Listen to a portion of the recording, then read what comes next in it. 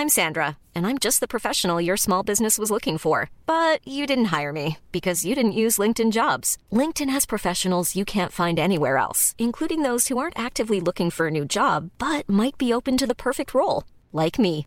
In a given month, over 70% of LinkedIn users don't visit other leading job sites. So if you're not looking on LinkedIn, you'll miss out on great candidates like Sandra. Start hiring professionals like a professional. Post your free job on linkedin.com/people today. Hi, producer Jonah here. We recorded this podcast in August 2020, which was right at the height of the COVID pandemic in Australia. So bear that in mind while you're listening, although the discussion about putting a dollar value on human life remains just as pertinent today.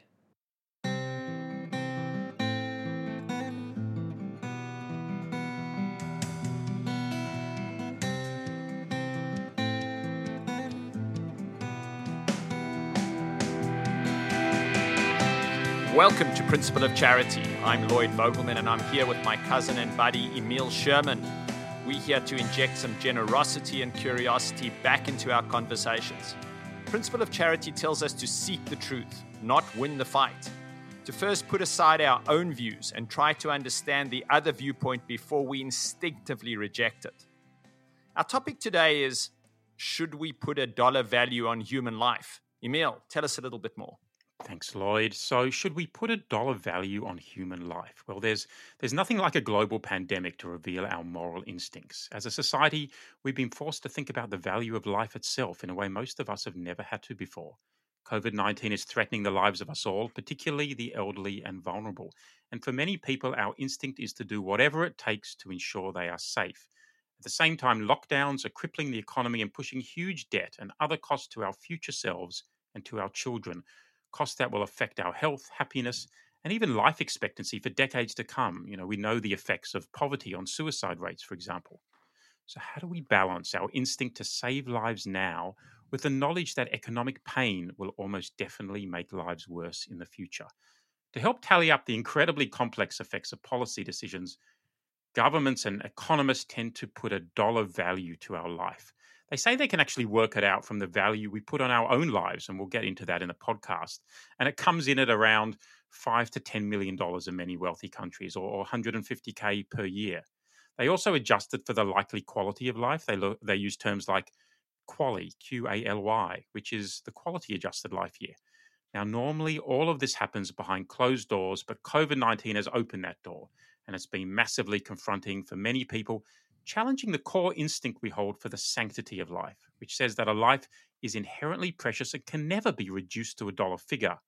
It's this instinct at work when we as a society spend whatever it takes to rescue a child caught down a well. So how do we make sense of all of this? Are we naive or virtuous to want to spend whatever it takes to save the vulnerable now?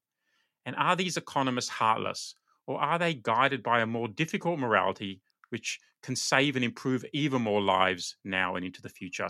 Lloyd, who have we got to help make sense of this moral minefield? Emil, I'm happy you used the word minefield. We have two guests today, Matt Beard and Gigi Foster. Matt is a moral philosopher with a background in applied and military ethics. He has taught philosophy and ethics for several years at academic institutions. He's extensively published. Matt is also a columnist with New Philosopher magazine and a podcast on ABC's Short and Curly program. Gigi Foster, our other guest, is a professor with the School of Economics at the University of New South Wales, formerly educated at Yale and the University of Maryland. And in 2019, Gigi was named 2019 Young Economist of the Year by the Economic Society of Australia. She's a leading economics communicator, has her own podcast. And, Emil, this topic is a very hot button issue, as you've highlighted.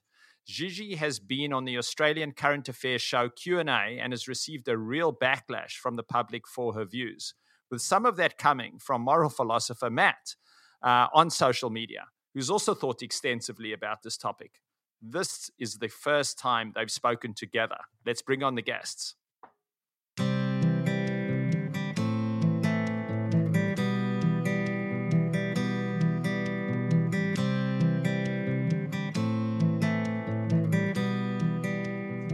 Welcome, Matt and Gigi. Thanks so much for joining us. Matt, let's start with you. could you present your view on why it's problematic to put a dollar value on human life?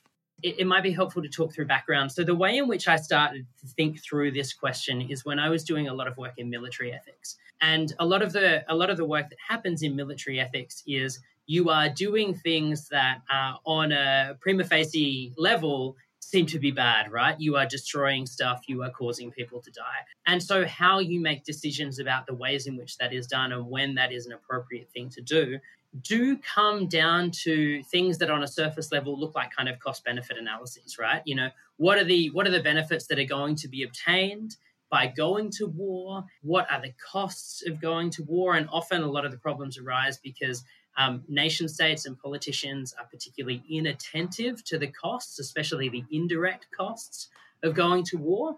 And then on an operational level, what are going to be the benefits in terms of advancing our strategy, in terms of prosecuting the goals that we have, and ideally those are just goals of this particular operation? What are the costs going to be in terms of the lives of our own people, in terms of civilian lives? And then how do we make a decision around that? And so we talk about those as questions of proportionality and questions of necessity. And that's the way that I first began to think about some of these questions.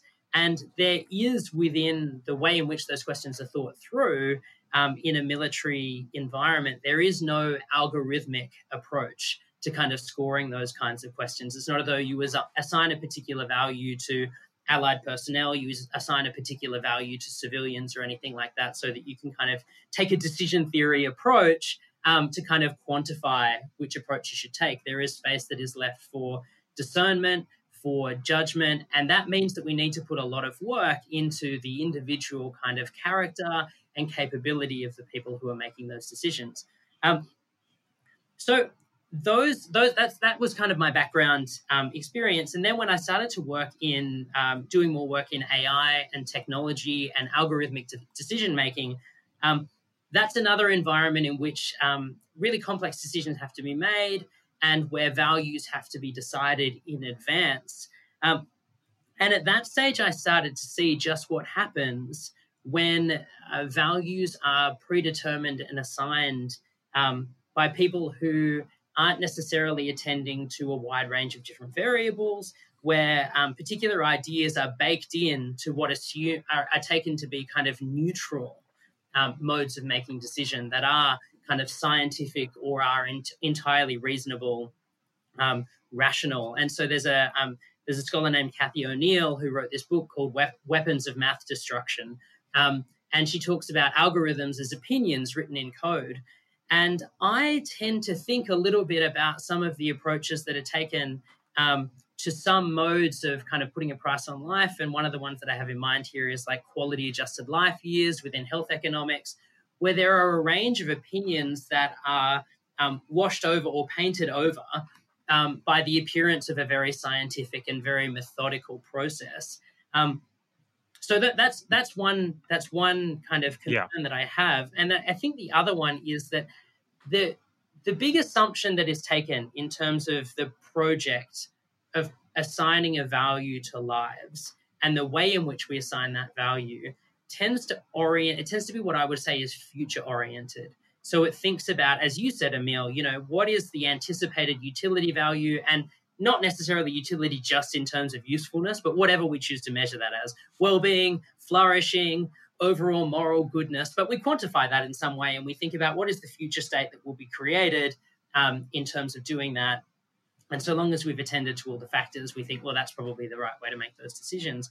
But recently, a couple of scholars, and one in particular is a philosopher and a health researcher from the University of Queensland, his name is Brian McCarthy, was talking about the ways in which that future-oriented approach can sometimes, again, paint over a range of relevant factors. And the most specific one are kind of past injustices. So when you're thinking about the future benefits of a particular choice, well, someone might not yield as much happiness or have as much quality of life going forward if you allocate them resources. But the reasons for that might be a series of past injustices, which if you don't attend to, you wind up doubling down on the injustices that they've already experienced. So that got me interested in thinking about what a backward-facing approach to making these decisions would be. Like, what happens if we look not just at people's anticipated futures, but also at their historical experiences? And that's the kind of approach that I've taken. And then I think it's been COVID-19 that has put this question into focus for me, which has been for so many people, which is, I think, what has brought this issue and discussion to a head. Well, let's jump to you, Gigi, and then we'll explore some of these questions of the needs-based and, how much can we compare apples with oranges with pears? At what point does it start becoming a bit ridiculous? But I guess I would point to examples in people's lives every day that show us that they do put a price on their own lives. And the main way that we've been able in economics to figure this out is to look at the revealed preferences of people when they take jobs of different levels of risk. So the QALY, which Matt spoke of, is not actually the only currency in which economists speak of the value of life. It's also been spoken of in terms of the value of a statistical life year. And that's usually something around $5 million, can be a little less, can be a little more.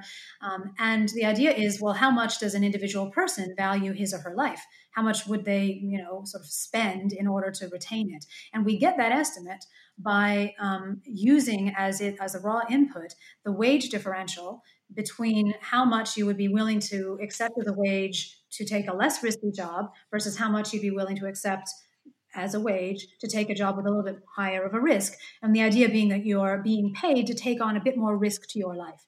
And so if we then inflate that amount of risk to, oops, you're definitely going to die, and then we inflate that wage increment to that proportional amount, then we are able to retrieve an implicit value that you have placed on your own life by accepting that higher risk job for that much more money. Yeah. Basically, it's the revealed preference aspect there of an individual's decision, which then leads us to an actual dollar value, which is the value of a statistical life. So there's no one sitting there, but behind closed doors saying this is how much I think you're worth. They are analyzing what we think our lives are worth as a statistical sort of average. Absolutely. So it's essentially an implicit revealed preference. Even if you don't realize you're making that choice, you are when you accept different wages for different jobs. So, and then of course that's at the individual level. Then you can go to the societal level, and you can simply observe what a government like Australia does when deciding which drugs to put on the pharmaceutical benefit scheme. We choose those drugs which we feel pass some kind of a sniff test. And the sniff test is generally, well, do they give enough benefit for the cost? That is basically what it is. Now, whether you count that benefit in terms of QALYs, regardless of need, or whether you augment that QALY-based assessment with some notion of who really needs the support in your society, given the distribution of resources that exists, that's an empirical question. And I agree with Matt that sometimes a strict QALY-based approach can be ignorant of certain kinds of disadvantages, of inequalities in the society. And for example, a child suffering from an extremely rare cancer, if we're never going to accept a drug for that person, we're just saying, well, no matter what happens, sorry, you're just left out, right? That feels a bit harsh. So there are sometimes arguments, perhaps, for considering, augmenting the QALY-based approach. But from a whole of society perspective, we simply do this all the time. We put a price on a quality adjusted life year. When do we do it? Can you give some examples? That'd be really helpful. Because This is pervasive, isn't it? Measuring the value of human life is used in so many calculations. When's it used?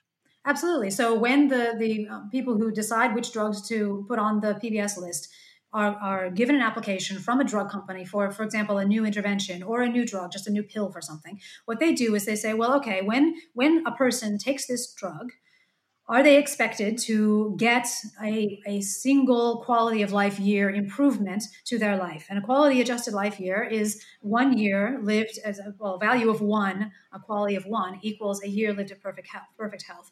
And if you have, for example, depression, then the value of a quality for your year that's lived in depression is more like 0.8. So the quality number increments downwards as you suffer more, and it's perfectly one if you're perfectly healthy. So we ask, as a society, our drug companies to provide us with drugs which are going to extend our life or improve the quality of our life to a particular degree, which we quantify in QALYs. And then we say, okay, that's how much you're giving us. We are willing to spend up to X amount of dollars per QALY. And that X in Australia today is about $50,000. The UK, it's about 30,000 pounds. Just for our listeners and for my education as well, just to add to Emil's question, I assume this is not just done in health departments, it's done around roads, traffic, what should be invested in, safety. Can you just give us maybe one or two other examples following on Emil's question? Sure. So one of the, many, there's so much fodder for jokes about economists, but one of the ones that's very popular is it's only an economist who will ask, what is the optimal number of dead babies? And where that comes from is that somebody has to decide what the speed limit is on our roads. Right? Somebody has to decide that. And the higher the speed limit is, the more deaths are going to occur from collisions on the roads, and probably the more collisions as well, because people are going faster, and of course collisions mean dead people, right? Now, if you have speed limits of 5 kilometers per hour, then you're not going to have probably any fatalities from your traffic accidents, right? So you're making a decision there to accept a number of deaths. And that decision is made by appealing to the value of a statistical life, usually, right? Those decisions and decisions about environmental regulation, how much pollution do we allow, et cetera, that kind of decision where you're making a whole of society choice in relation to basic infrastructure is usually driven by some notion of value of statistical life. Right. And the application of, well, how much are we paying if we don't set that high a speed limit? So if we had a lower speed limit, we're essentially impeding trade, we're impeding mobility, we're going to pay costs in terms of GDP, in terms of not even just that, but our mental and emotional costs. If it costs me that much more time to drive to my cousin's house, I'm not going to do it as much. I'm not going to interact with him as much. There won't be as much richness in my life, perhaps, because I have less time interacting with him. So there are costs to setting that speed limit lower, even if we know that a higher speed limit is going to also have a price in terms of lives. At the same time, if one child is caught down a well, we will almost as a society spend whatever it takes to rescue that child. So there are competing systems here at work in our brain. And I said in our introduction that I almost feel like it must be annoying for economists and people in government, because the population, society has gotten the keys to a whole range of thought processes that normally they're not involved in. We're interested in saving the kid down the well.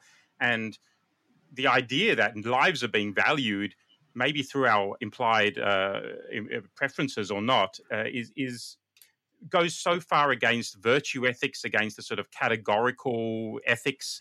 How do we square these three foundations of ethics, the utilitarian, the virtue, the categorical, and try to make sense of at what points do we do whatever it takes to get that child out of the well, and at other times we're happy to kill 20,000 kids if it means we can drive at 65k, not 60k?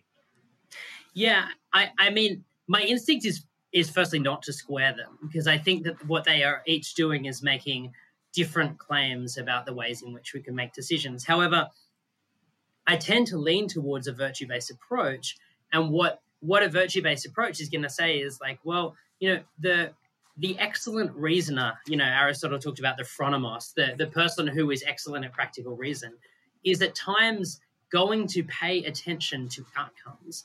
And I think it would be naive for us to say that, and at the risk of losing the kind of formal debate here about saying we should absolutely never categorically put some kind of value on things, there are times when that is the only option that is available to us.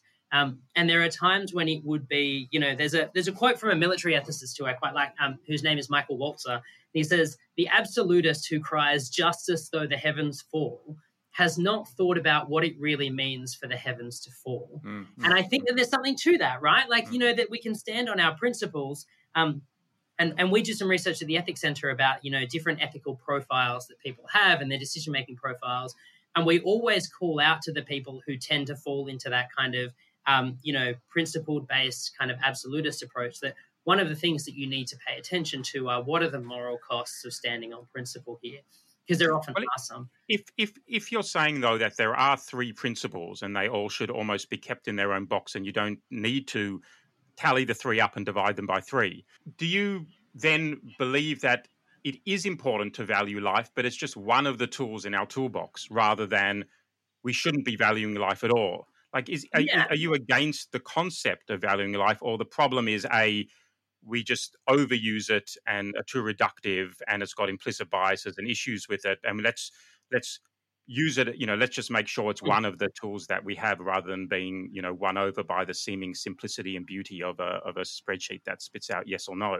A distinction that I would want to make is between the question of evaluation and then the question of, do we put a dollar value or do we put a price on life? I think those are two quite different things. Mm-hmm. I think we can do a kind of weighing which has as much art as it does science, like the kind of examples that I was talking about in the military context, where we think about proportionality.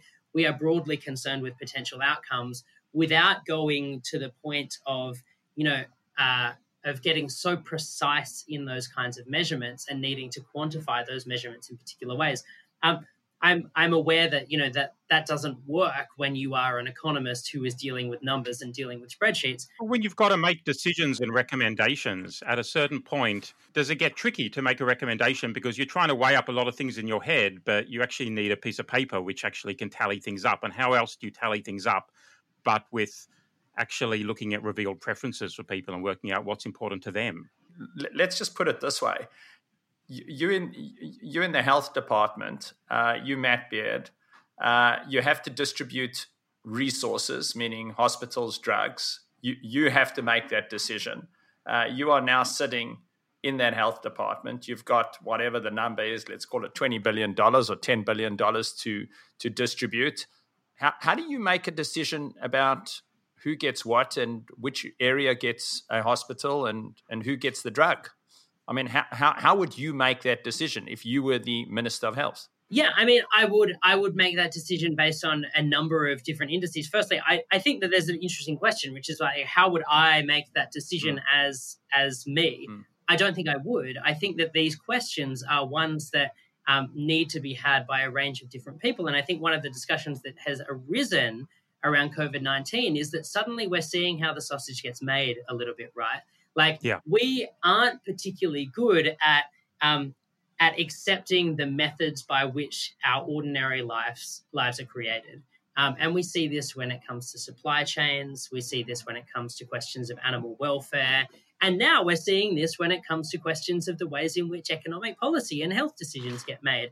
And people are not necessarily comfortable with that. And that's why they're much more comfortable with the idea that when there's a child down a well, we go and save them. But so the question of how I would go about allocating these resources, I think that one of the things that I would be wanting to do is ensure that I was comparing like with like. I would want to be emphasizing that we want to get maximal benefit and out of the healthcare and ensure that as many people as possible are receiving that healthcare. But I would be wanting as well to add some kind of qualification for that, which is to say that there are some people who need healthcare more than others, and there are some people who have been historically denied access to healthcare more than others.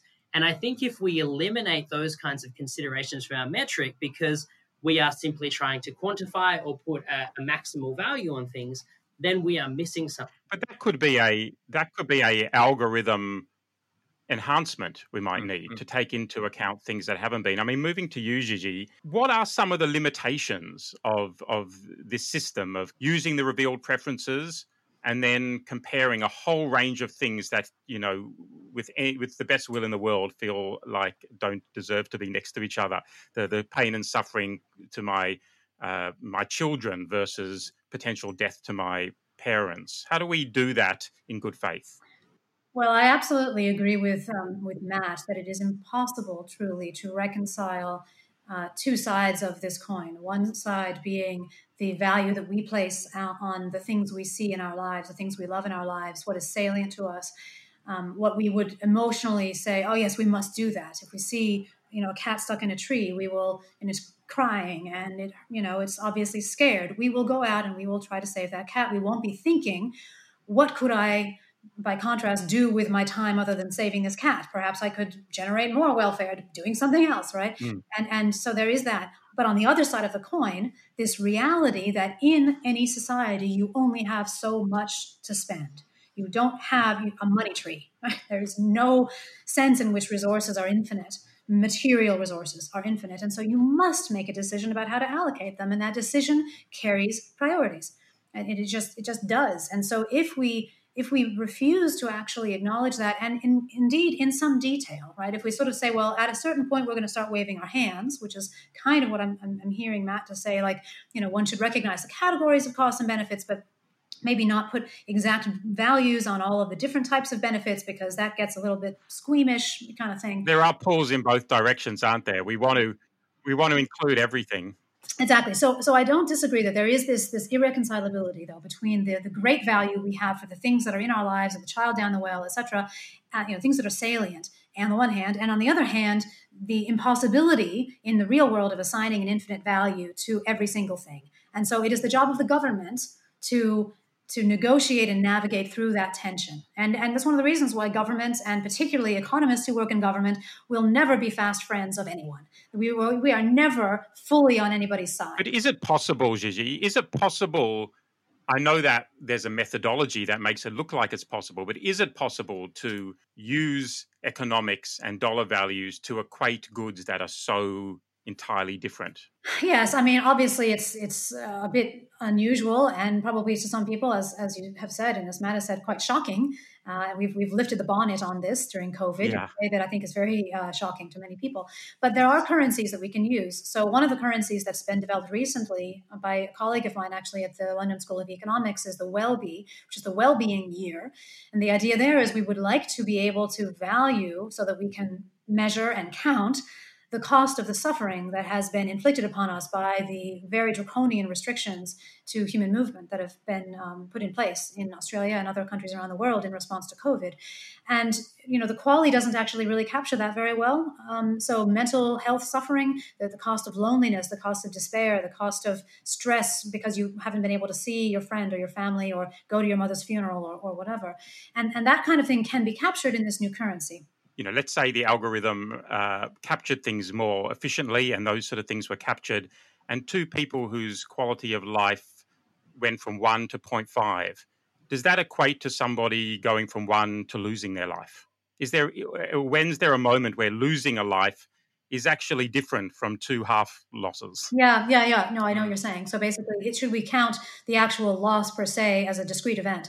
And not simply, count up small numbers. Or is there a surplus value or lack of value, a surplus tragedy in losing a life that can't be captured as 5.5 reductions? Yeah, look, it's a valid question. And I think you could make the argument that that is true. And that is one of the reasons, in fact, that most people would want, remember when those boys were lost down the well in some place recently? Yeah. I nearly made a movie about that. They made a movie about it. Exactly. Yeah, there we are. So, and everybody around the world was pulling for them. We were all like, yes, send in the rescuers. Let's go, right? What were you saying, Gigi? Were you saying send in the rescuers or spend the money more efficiently? It was a bit of a drama. But I mean, the thing about that is interesting and different. I mean, obviously, as an economist, I look at that and think, oh, my goodness, think of all of the things that could be done with these resources that would save more people, right? But at the same time, the value of publicly, openly committing that kind of resource to saving young lives is, I think, very great in the realm of sending a message that we are all in a community together.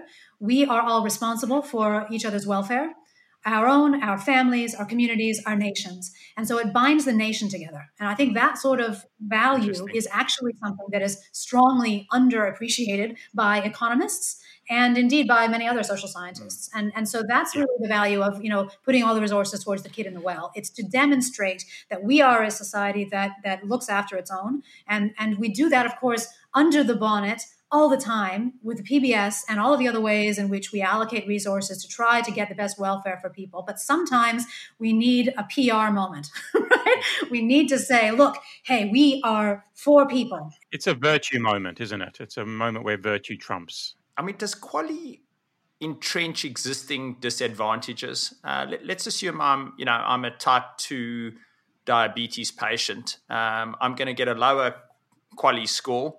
But I could also potentially say type 2 diabetes has a correlation with lower income. And so am I going to be discriminated now consistently because I'm on, I have diseases or issues that are linked to lower income? I mean, is it structurally just unfair? Well, it's a very good question. And this notion of procedural fairness or distributive justice, all these things are very important to bear in mind when making these decisions. In the example that you give, the person who has diabetes actually is in a position where the government is more likely to do something for him than for somebody who doesn't have diabetes, ceteris paribus, all else equal, because there is something that can be improved. Right? So yes, it's true that the quality of his life as lived is considered lower than the quality of life as lived by somebody who doesn't have an existing disease. But when you talk about resource allocation moving forward, it's the sicker who actually can benefit more, right, from any resource, because there are generally diminishing returns to the expenditure of resources. So if you spend $1 on me, I'm very healthy, you basically don't have any health problems, you're not going to get much quality bang for that buck. But if you spend $1 on somebody living in poverty in India with parasites and dysentery and HIV and who knows what else, you're going to get a big bang for the buck. Do you think that the values that you're talking about here that sit within the equations and algorithms, do you think they've been wrestled with sufficiently by economists, or do they get smuggled in sort of in the attempt to compare apples and oranges most efficiently? Like, have they, I think that was one of your points, wasn't it, Matt, that there may be some values and some assumptions in there that haven't been quite as discussed or exposed or wrestled with? I mean, I think that my point I just made about basically the benefit of spending more money on those who are already less advantaged relative to the lower benefit of spending that money on more advantaged people, I think that's roundly understood by economists. I mean, that is what we say all the time when we talk about the declining marginal utility of expenditure on different parts of the population relative to their income, right? So we spend more on the poor in our welfare programs because they need it more, right? That is exactly what we do, right? So indeed, it is the value that we can get out of that extra dollar being different across people based on their pre-existing disadvantage. So I think that is very much understood. And the quality framework does not somehow, omit that. It's not ignorant to that. In fact, if anything, it's exactly an embodiment of that principle, because we are equating an improvement of a quality rather than just $1. That assumes you can improve the quality, right? Like I think it's worth noting that QALYs and variations like DALYs, disability adjusted life years, have been roundly criticized by precisely the people they claim to be helping, that people from disability communities are really strongly opposed to these kinds of methodologies. And one of the reasons for that is because a lot of them have lifelong conditions that they're not necessarily going to improve their life years. They're not necessarily going to prolong their life in any particular way. Perhaps in some cases, you might be able to make a case that it stops the further decline of their life years in some kind of measurable way. But there are a lot of groups who simply say that this is, if you try to measure and score and evaluate the benefits that I'm going to achieve from this, you're not going to find any. But that doesn't mean that I am no less worthy of care. And so I take Gigi's point that this is something that we try to wrestle with and that groups try to account for. But I think it is worth noting that a number of the groups who are supposedly going to be the beneficiaries of this approach do not like it very much. That's a very interesting point. So, Matt, can I just follow up on that? Well, I would argue that that's perfectly obviously that's an important preference to be taking into consideration, but we would need to see what is the benefit. And perhaps it is a benefit that can really only be encapsulated in a currency like the WellBe, like the well-being life year, rather than the QALY. And WellBes are a new invention, and they are about suffering, mental suffering, well-being, basically, a sense of well-being. So a WellBe is 1 point on a 0 to 10 life satisfaction scale. So people are asked a question, overall, how satisfied are you with your life? And they can answer on a scale of 0 to 10.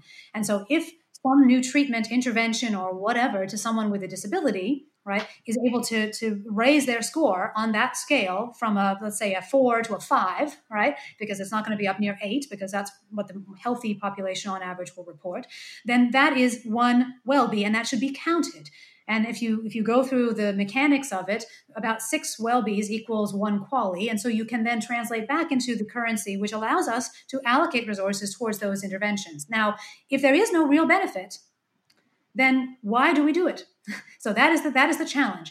If there is an offense there about trying to evaluate the amount of benefit that we are achieving as a society or as individuals from expenditure, Okay, that's fine, but it needs to be articulated. If it's simply a moral offense, then that becomes more difficult, but it still potentially can be reflected in something like the well-being. Gigi, when Matt talked previously about this needs-based approach, and when we look at COVID and trying to weigh up the cost of lockdowns and protecting the people who are vulnerable now with potential future costs in the future, do you think that the quality type approach, or this approach that's just trying to value the present and the future in some sort of equal way, can miss the uncertainty of the future? The fact that maybe we will have more than we think we do in the future. Maybe we've got more scope and there are more resources. This is one of Matt's earlier points. We may have more resources than we think we have. I don't think anyone quite realized that we would be able to respond to a crisis with quite as much money as governments around the world have. And the monetary policy saying that we can print as much money as we want and that has less effects on us than we thought it might have. I mean, the future may change. How do we factor that into a model? So absolutely, the future may change. And that's one of the things that any cost-benefit analysis must reckon with. And so quality itself is not really the best kind of currency to think about risk and valuation of uncertainty with. It's really much more when you do the cost-benefit analysis and you're looking forward, you have to make judgment calls about what's likely to happen, of course. And, in the case of COVID, yes, it's a relatively new virus, although honestly, at this point, it's not that new. We actually know quite a lot about it now, how to treat it, how it passes. We know much, much more than we did in February. And so we also have much uncertainty about other things too. In fact, I would say that right now, the biggest area of uncertainty is how badly have we screwed ourselves economically by the responses that we've put in place to this COVID-19 thing. And I would also not claim, in fact, that what we've chosen is to protect the vulnerable today in favor of the livelihoods of those tomorrow. We have chosen to hurt everyone today, not protect the vulnerable, because instead of protecting the vulnerable effectively and in a targeted fashion, we have distributed our resources in a scattergun way across the entire population, many of whom are not vulnerable to this thing particularly at all. Gigi, is there a number that would be in your mind or in your model which would say number of deaths, which would say if we got to that number, the cost is too high? Well, it's interesting you asked that question. I'll say two things. First, I did put together a draft cost-benefit analysis for the Victorian Parliament, which I'm happy to give you a link to, and your listeners can have a look at that, in which I make an estimate of how many people we would potentially have lost in Australia in the worst-case scenario. And the worst-case scenario is one where we had the highest per capita death rate that has been observed in any country in the world.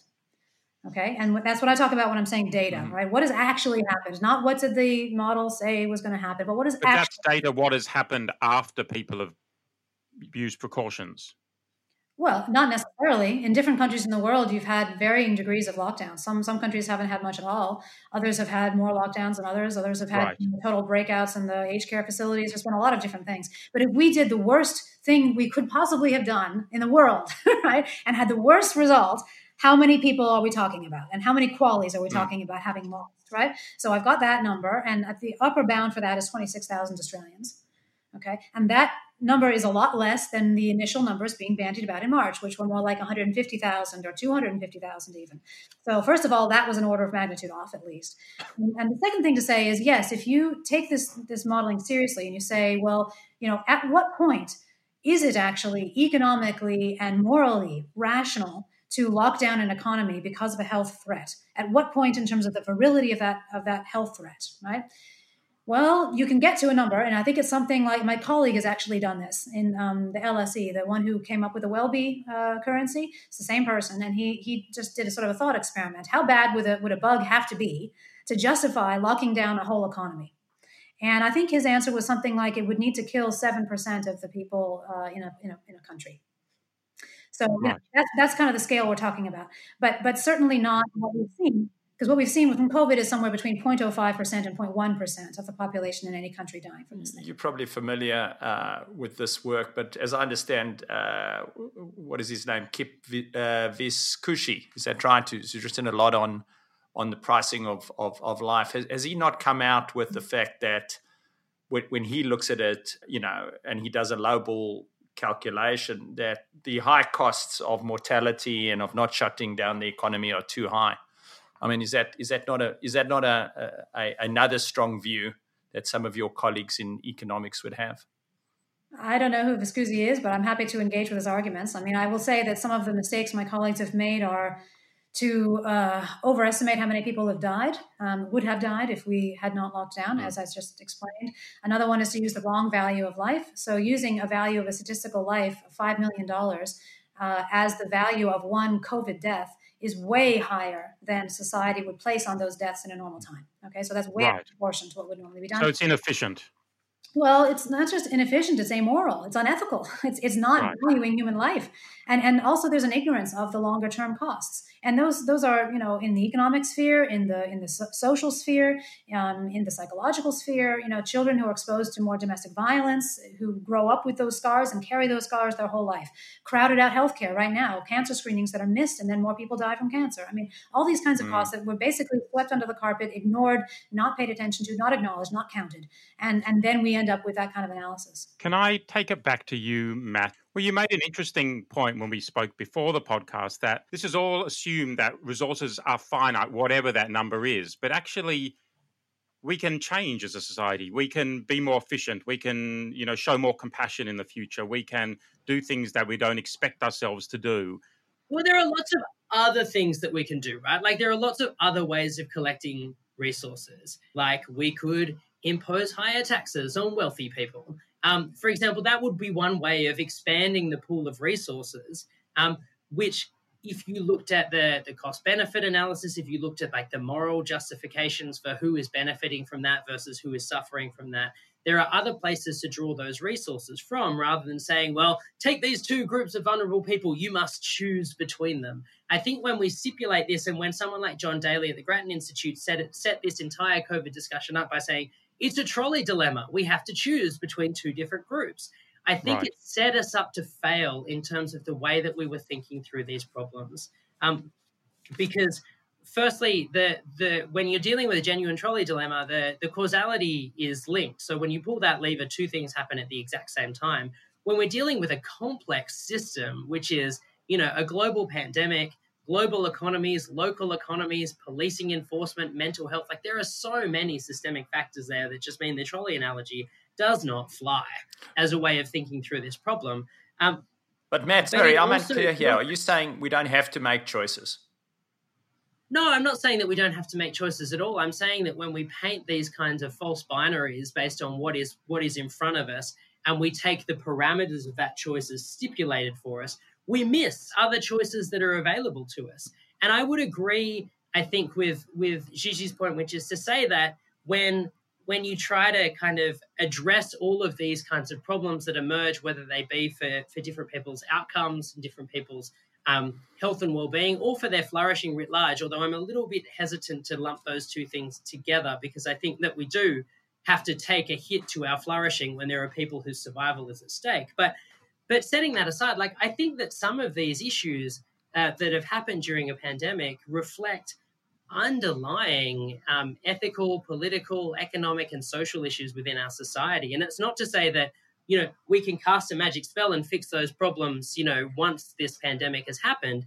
But it is to say, look at all of the historical things that have come to pass that have been amplified and magnified in this situation, all of which were potential different choices that could have been made in the past that weren't made, that have left us in this bed. And then what we do when we're in that situation, when we've painted all those choices and made all those choices, and then we go, here now, in this microcosm, this right here is the moment of choice that needs to be made. We abdicate responsibility for all of the historical choices that found us in that situation in the first place. And we set a recipe for allowing those different situations that brought us to this moment of choice to happen again and again. It's an interesting point that we can widen the frame and things may not be quite as limited as they seem to be when we're right in the moment. I want to, before we round up this section, and we're just going to move over in a sec to Lloyd asking just a couple of questions about the principle of charity itself, I wanted to ask you a moral question, Matt, which I just came to in preparing for this. I suddenly thought, what happens if the vulnerable people, I call them the grandparents, just as a general term, what happens if our grandparents said, we would be happy to take the risk for the benefit of our grandchildren and their economic future. Like war heroes, they do not want the economy to lock down and for suffering to happen into the future, which will affect their grandkids. Does that make it more moral to do so, or morally they don't have the right to consent to that? Yeah, of course they have the right to.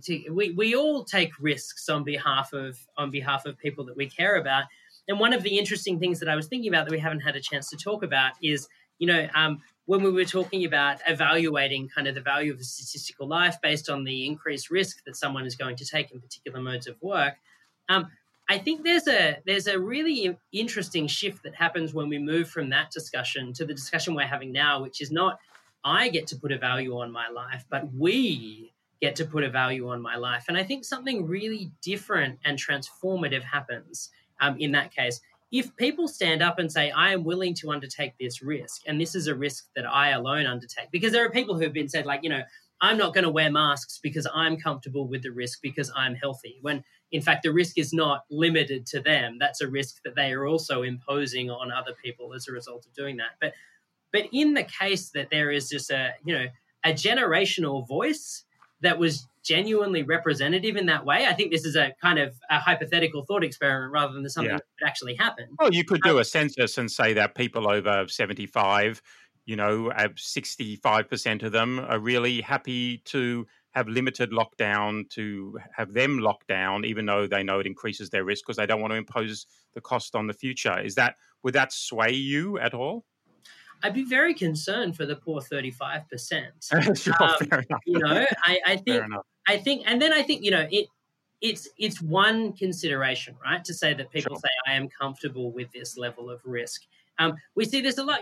There were my parents were comfortable with risk, but I wasn't comfortable with them taking the risk. Right, and then it becomes you were ridiculously conservative, Emil. Yeah, well, they were crazy. This is the writ large policy version of. I used to be a barista at a cafe, and nothing drove me more crazy than was when two people would argue about who was going to pay, and I'd have two different people trying to push $20 at me. No, I'm going to be the one who's going to pay. Right. Writ large, this is the policy version of what you would have playing out there. Two different cohorts arguing about who is willing to sacrifice what for whom. And that's where, some data and some kind of principled argument. Is that called the barista's dilemma now? Yeah, I'm gonna let's coin it, shall we? Yeah. So I think that consent and the willingness to undertake a risk is one factor. It's not a trump, and never has it been. We see in the in times of heightened political tension, there is a cohort of people who will say, well, I am willing to go to war for this particular issue. I am willing to sign up. Military people saying they would happily be deployed for humanitarian intervention in some particular area, like Syria, for example. I knew lots of people who were working in defense who would have been more than happy to be deployed as boots on the ground in Syria. So they were willing to undertake the risk, and there were people saying, well, we can't risk our personnel. So it trumps that argument. But it's a multi-pillared kind of issue, right? Okay, well, look, let's wrap up this section and move on, Lloyd, to a small moment at the principle of charity. Lloyd? Thanks, Emil. Gigi, I'm going to start with you. We just wanted to chat to both of you about the principle of charity, and I'm going to start with you. You've, I saw your clip. I watched a little bit of the clip of you on Q&A with Hamish MacDonald, and that's a television show for those of you not familiar with it. And it seemed, I think one of his questions to you is why are you advocating for people to die? And I was just wondering, outside of the answer to that, how have you felt about the level of charity that has been given to your argument? That's my first question. And my second question is, what do you think you could have done better to get people to be more charitable to you? Interesting. So I guess in relation to the first question, I've been very disappointed at the lack of vision, particularly emanating from my own profession during this period. I think that we as a profession have failed Australia in its hour of greatest need. And we have failed in our duty as economists specifically. We have failed to illustrate the trade-offs in an effective way. And I too have failed in that, in the sense that I've been on innumerable television programs, radio programs, print media, podcasts like this, all sorts of everywhere I could, trying to open people's eyes to the trade-offs that we were making implicitly. And yet we still have had the policies that we've had. I've testified to the Victorian Parliament, and yet they're still in lockdown. So I have failed, and there have not been enough voices, I think, trying to make the same arguments. And that's been very disconcerting and discouraging for me in some ways, but it also, makes me feel like, well, I just got to keep going because I know that this is right. And so I'm a very principled person in the sense of, having a very, very strong sense of what is right and what is wrong.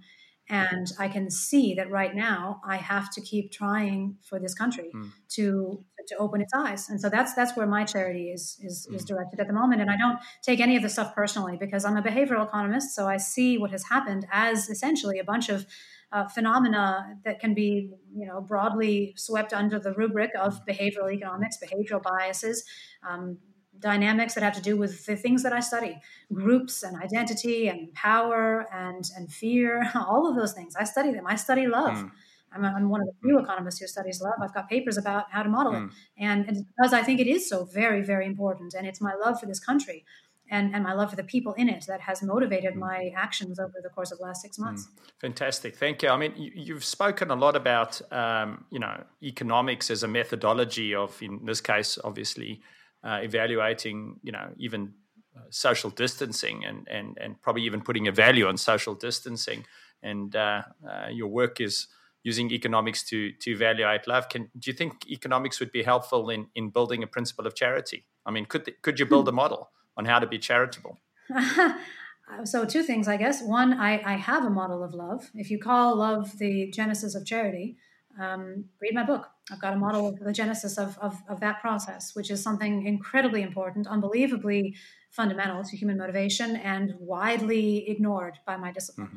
The second thing to say is I'm actually scheduled to speak in March, I think, at something called the Nexus Foundation event, which brings together a whole bunch of philanthropically minded, young, rich kids, basically, who want to be told how to spend their money. For the betterment of humanity, or for the best value they can get. And so I'm in the process of putting together some recommendations, which will be built very much on my understanding of what true charity, true love really is, as a teaser to test yourself on whether what you're saying you value really is what you value, whether you truly are loyal to a cause. Ask yourself, would you be willing to sacrifice for that cause or that person, even if that person would never know that it was you who had made the sacrifice, and you the next moment wouldn't know it was you either, but it would truly have hurt you. So would you give it right now to someone and wake up the next morning not knowing that, you'd given that kidney to that person, but just realizing you only had one left? The other person gets the kidney, has no idea it was you. Would you be willing to do it? That's unseen, unrewarded, externally unrewarded sacrifice. And that's what true love really is. Okay, thank you.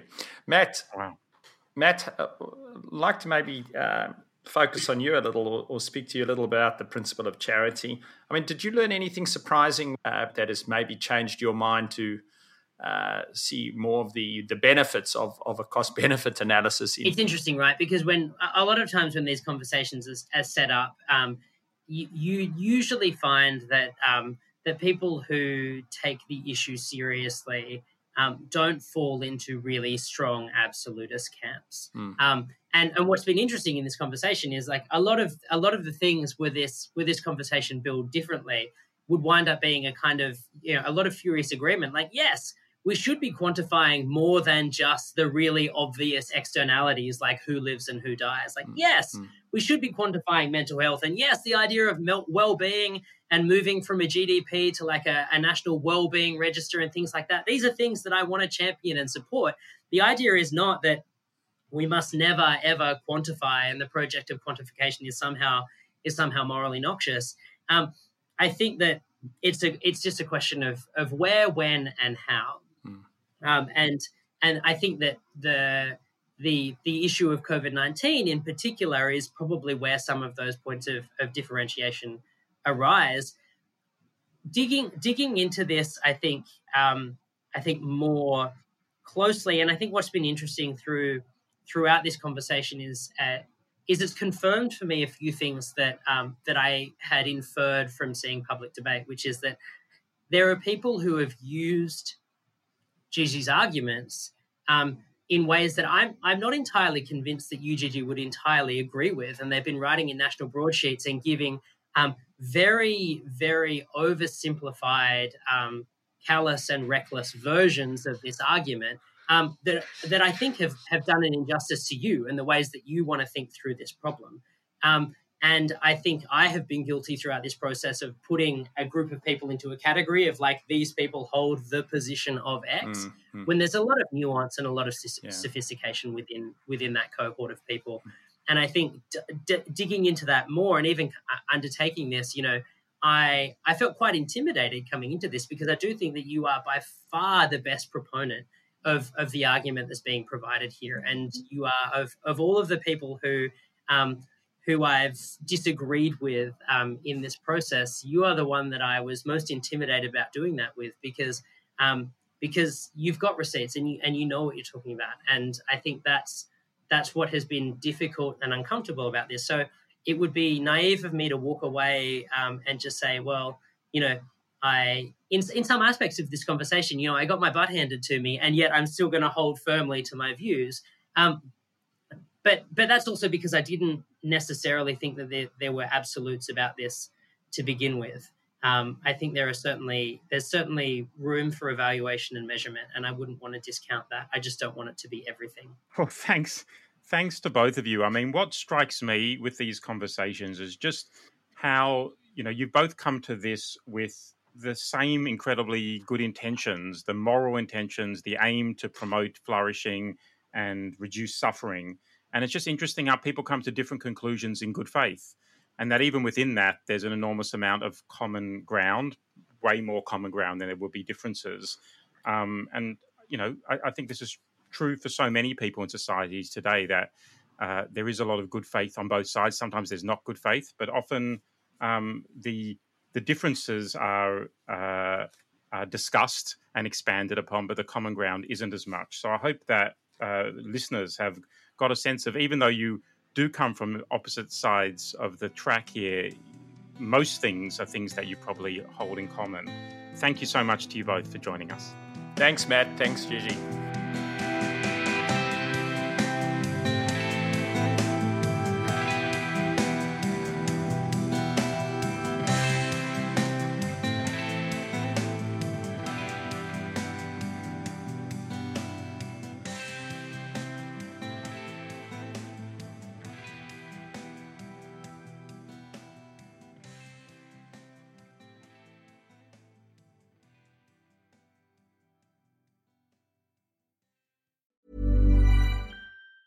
A lot can happen in 3 years, like a chatbot may be your new best friend. But what won't change? Needing health insurance. United Healthcare Tri-Term Medical Plans, underwritten by Golden Rule Insurance Company, offer flexible, budget-friendly coverage that lasts nearly 3 years in some states. Learn more at UH1.com.